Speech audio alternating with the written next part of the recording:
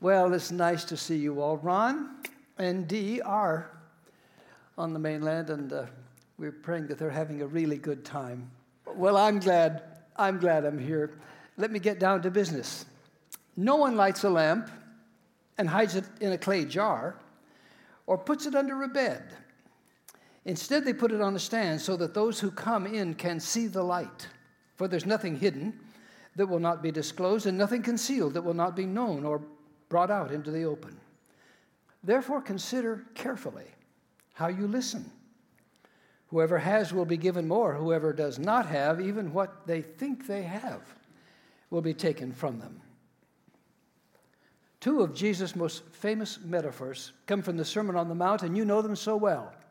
You are the light of the world. A town or a city set on a hill cannot be hidden.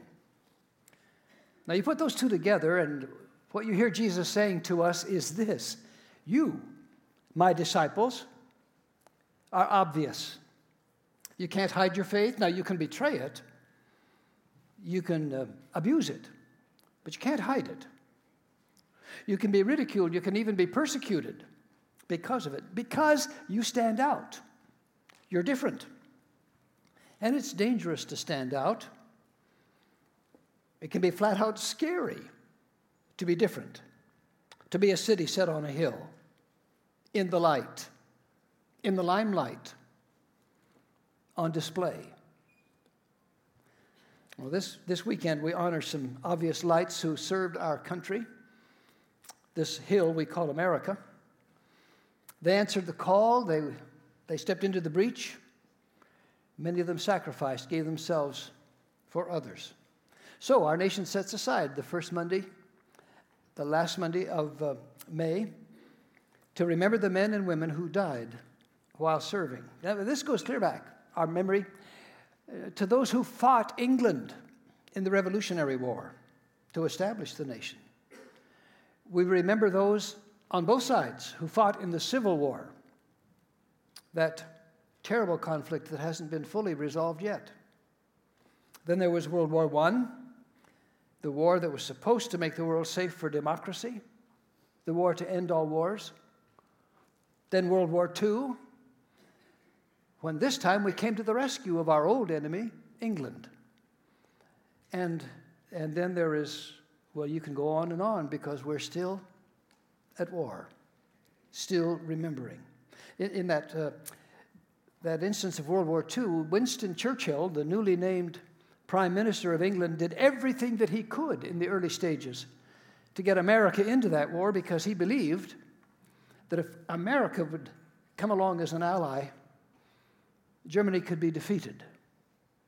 Without America, it couldn't be. As far as he was concerned, America was a city set on a hill, a light on a stand. That language comes clear to us from clear back in 1630. There was a ship that came over from England. The ship was the Arbella. On that ship was a preacher named John Winthrop, and he preached a sermon, a famous sermon on board that ship. He called it a model of Christian charity. The pilgrims were making their way to the new land where they could have religious freedom. They would eventually establish the Massachusetts Bay Colony. Now, he pointed out in his sermon that they were not founding just another state, establishing just another government, but something special. He called it a city set on a hill to be watched by the world. He wanted the Puritans in New England to set an example of charity and unity for the whole world to see. Well, the phrase caught on, and it's still being used in political circles. John Kennedy was president-elect in January of 1961 when he addressed in his home state of Massachusetts the General Court. And in his speech, he said, "We must always consider that we shall be as a city set on a hill. The eyes of all people are upon us." Well, he was a Democrat. Later, a Republican used the same language. Ronald Reagan, in his farewell address to the nation in 1989, said, "I've spoken of the shining city And notice he didn't just say a city on a hill, but a shining city, putting the two metaphors together. I've spoken of the shining city all my political life, but I don't know if I ever quite communicated what I saw when I said it. But in my mind, it was a hill, a tall, proud city built on rocks, stronger than oceans, windswept, God-blessed, and teeming with people of all kinds, living in harmony and peace. A city with free ports that hummed with commerce and creativity. And if there had to be city walls, the walls had doors, and the doors were open to anyone with the will and the heart to get here. That's how I saw it, and see it still. Well, that was President Reagan. And now here I am, speaking to a church crowd in Honolulu, where that vision is lived out daily. Even before coming here, I often thought and spoke of Hawaii, when I needed an example of how people of different ethnicity, skin color, cultural background, and even language can live together in a remarkable way. Honolulu is, if you please, a city set on a hill or out in the middle of the water, but it is a shining city, a light for the world. I'd like to have us think a little bit more carefully today of the light that lights this city. Let's read this again. No one lights a lamp and hides it in a clay jar or puts it under a bed. Instead, they put it on a stand so that those who come in can see the light. I'm sorry, I'm having trouble getting this thing to... I'm reflecting that light up there. Any mistakes that I've made is because I have a reflection here, and there's no other explanation. All right.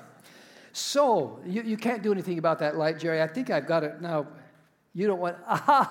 Can you see me? I'm no longer in the light. Instead, they put it on a stand so that those who come in can see the light. For there's nothing hidden that will not be disclosed, nothing concealed that will not be known or brought out into the open. Therefore, consider carefully how you listen. Whoever has will be given more. Whoever does not have, even what they think they have will be taken from them. Well, I told you last week that Joe and I have been traveling for a couple of years. And when we left home 2 years ago, May, we went out to the west coast of the mainland for a while. And then we spent the month of August in Mexico, in a wonderful town called San Miguel. And then we went over to England, to the Lake District. And we rented a little apartment in the town of Kendal. It was kind of spooky the first couple of days because we kept hearing voices and music. But there were no neighbors. There was nobody playing music. We looked all over the place. Now, our apartment was tiny, so we didn't have to look very hard. We isolated the sound. It was coming from the bedroom. Now, the bedroom was tiny. Room for a bed, and that was about all. Headboard, footboard. Interesting, I'd never seen one quite like it. Fabric covered the headboard and the footboard. And when we were looking around, Joy spotted a sliver of light coming out of the footboard. And I checked it out, and she was right. There it was. So I looked under the bed, and there were some electrical cords down there and a little electrical relay box. I wondered what that was for, so I fumbled around with it and experimentally touched a switch. And out of the footboard emerged a TV set. And it was on. The sounds that we were hearing, the music, the voices, all out of the footboard. Because you understand, somebody had lit a TV screen and put it under a bed. And it didn't give light to anything in the house. It was useless until it was raised. The Gospel of John says this of Jesus: in him was life, and that life was the light of all mankind. The light shines in the darkness, and the darkness has not overcome it. You can hide the light of a TV screen, but this light has been shining now for 2,000 years, and nobody has been able to extinguish it. The light shines in the darkness, and the darkness has not overcome it. Now, in case people might understand, Jesus said of himself in the midst of a very busy ministry, I am the light of the world. Whoever follows me will never walk in darkness, but will have the light of life.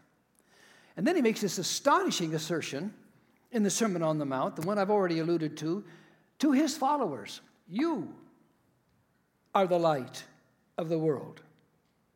Now, we all agree that Jesus is important. Son of God, Son of Man, Savior of mankind, Lord and Redeemer, the light of the world. But then he adds to us, you too. You who don't consider yourselves to be very much, to be very important, you who think you're just average Joe Blow in the missus, you who don't call attention to yourself, don't like to boast, you are the light of the world. It's pretty breathtaking, really.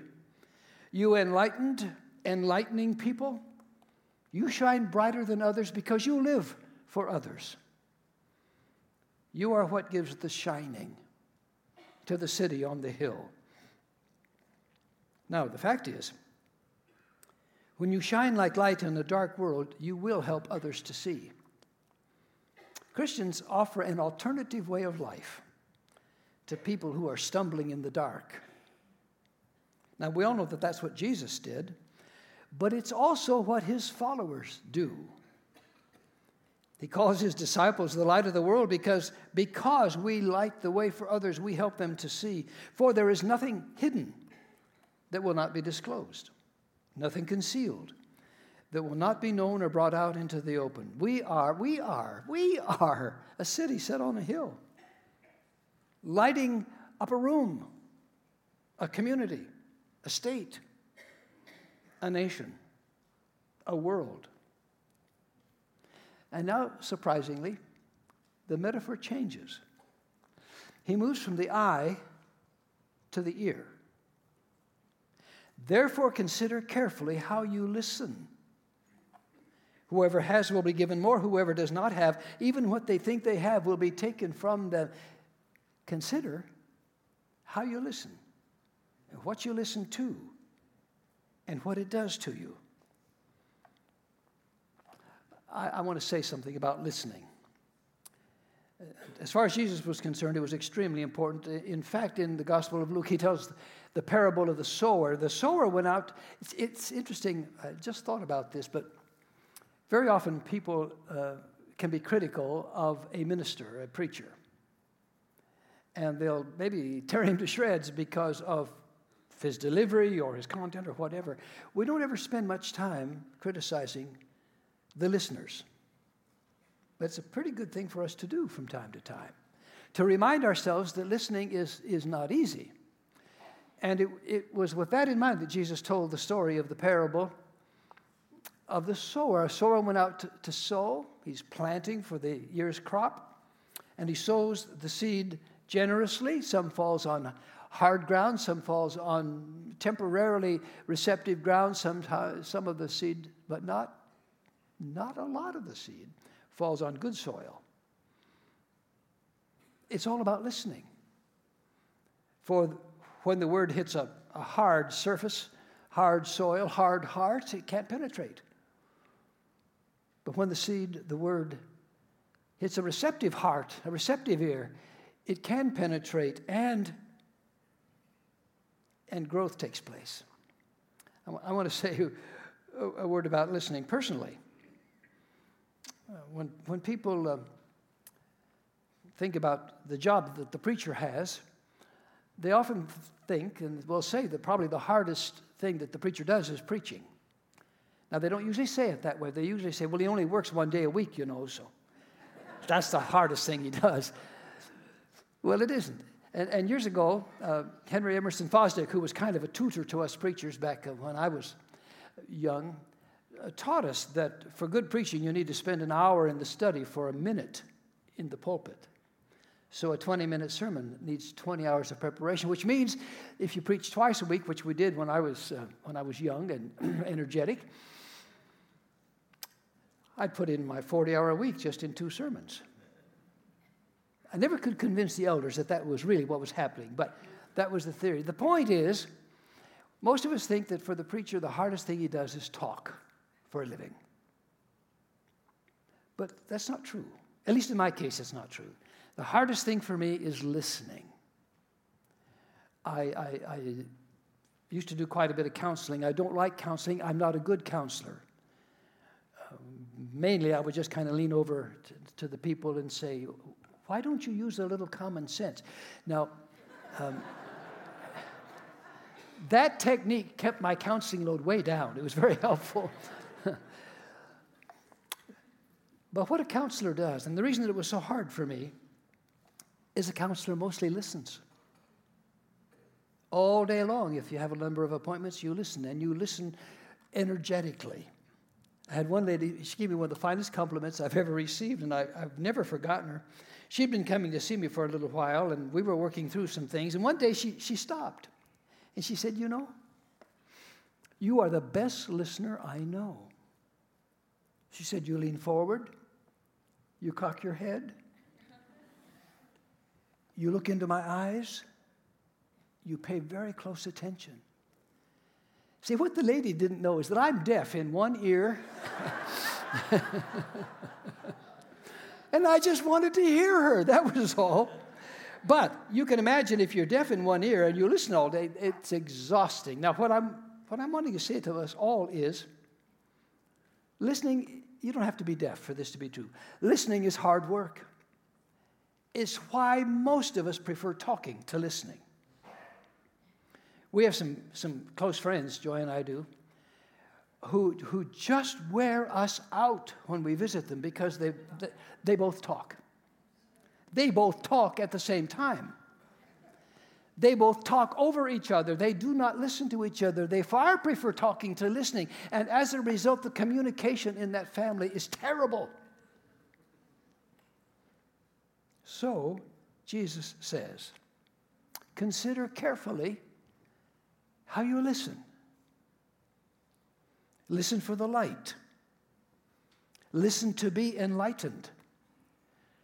Listen and watch so that you'll know the difference between light and darkness, between truth and error, between insight and foolishness. Let's turn over to Ephesians 5, where this is elucidated a little more clearly. Paul here, he spells out the sins that are characteristic of people who walk in darkness. And then, beginning with verse 7, he says, therefore, don't be partners with them. That is, those who practice the sins of darkness. And this next sentence just about bowls me over. For you now are light in the Lord. Notice, he doesn't say, you are now in the light. No, you now are the light. He's saying the same thing that Jesus says. You are the light of the world. You are the source of light, not dependent on others. And then he says, live. Oh, I should have said. He contrasts that with that same sentence structure. Once you were darkness, not just once you were in darkness. No. Once you were darkness, you contributed to the darkness. You were dark, and now you are light. What a difference it makes who you follow in this world. So live as children of light, for the fruit of the light consists of all goodness and righteousness and truth. And find out what pleases the Lord. Have nothing to do with fruitless deeds of darkness, but rather expose them. It's shameful even to mention what the disobedient do in secret, but everything exposed by the light becomes visible, and everything that is illuminated becomes a light. You have been illuminated. So not only does Christ light up your life, but you light up the lives of others.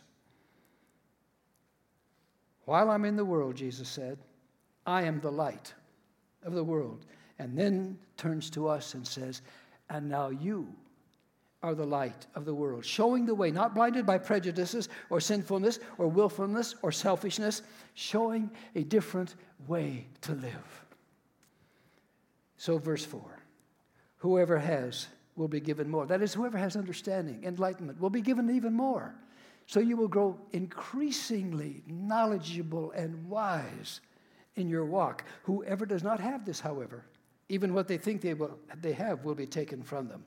When you live by the light, you'll see more and more and more and more clearly is how you will see. The rich get rich, the poor get poorer. We know that economically. But here, the enlightened get more enlightenment, shine more brightly. If you live in the dark, what light you might have has otherwise been taken away. In other words, we don't stay the same as we grow older. Now, we know that physically. Every now and then I meet somebody who says, "You haven't changed a bit." I feel so sorry for them, they're blind. I have a mirror, I know. We change physically, we change intellectually, emotionally, spiritually. Let's hope the change is moving in the right direction. Now, how can I make this graphic? I think by telling you a story. Recently, I read a biography of Henry David Thoreau. I don't know whether they teach his book, Walden, in high school anymore. Wonderful book. So I wanted to read more about him. We went to Walden Pond last year. I wanted to read more about him, so I did. And in that story, in that book, I learned about his friend Margaret Fuller. Margaret Fuller was a well-known journalist in the early half of the 19th century. Well-known in America. She was sent over to Italy by Horace Greeley's Tribune newspaper as a foreign correspondent to observe, I suppose we call her embedded these days, the revolution going on in Italy. While she was over there, she married an Italian, had a child. As the revolution collapsed, she fled with her family to England, where she turned in her manuscript so that the book could be published. Then she boarded a ship with her family and a nurse and a friend to sail for America. They left on May 17th, 1850, aboard the ship Elizabeth. Everything went wrong. They got as far as Gibraltar, where they had to go into quarantine. Their captain had died of smallpox. Then when the ship was released, it was released under the leadership of the first mate, who was inexperienced. He did get them across the Atlantic, but he did not know as they approached America that a fierce, fierce hurricane was sweeping up the Atlantic coast. He got lost. One night, about 4 a.m., just before 4 a.m., they heard a thunderous crash against the ship. An unexpectedly large wave crashed into the ship, crashed it up against a large rock, which broke a large hole in the hold of the ship. Water poured in there, water poured over the ship. You have this picture of the people in their nightclothes standing up there panicking. But then the panic subsided because they were about 300 yards from the shore, and they saw over on the shore when the light broke, the dawn broke, it looked like hundreds of people over there, just 300 yards away. And they rejoiced because they were going to be saved. And then their rejoicing turned to horror because they saw that the crowds on the shore were ignoring them. Instead, their attention was fixated on the suitcases and the boxes and the debris that was coming ashore from that ship.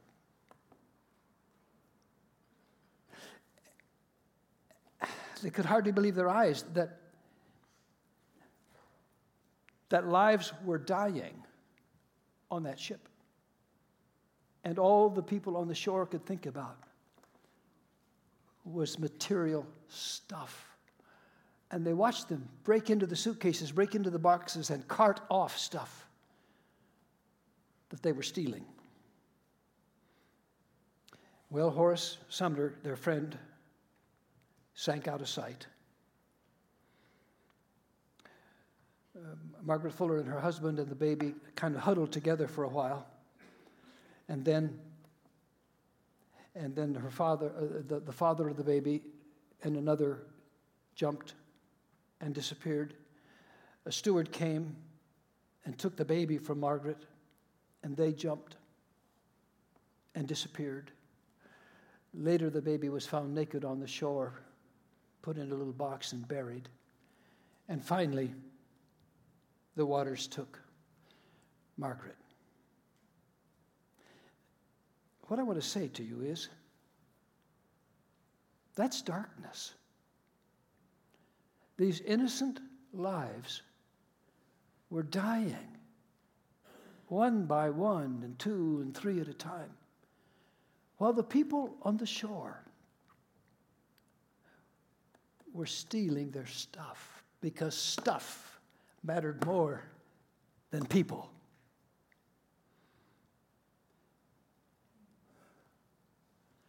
When our stuff, when our things matter more to us than people, we're not just in the darkness. We are the darkness. So on the shore they busied themselves, while out on the ship people were perishing. We used to sing an old hymn, rescue the perishing, care for the dying, snatch them in pity from sin and the grave, weep o'er the erring one, lift up the fallen, tell them of Jesus, the mighty to save. Why? Why tell them? Why rescue them? Because you are a city set on a hill. You are the light of the world.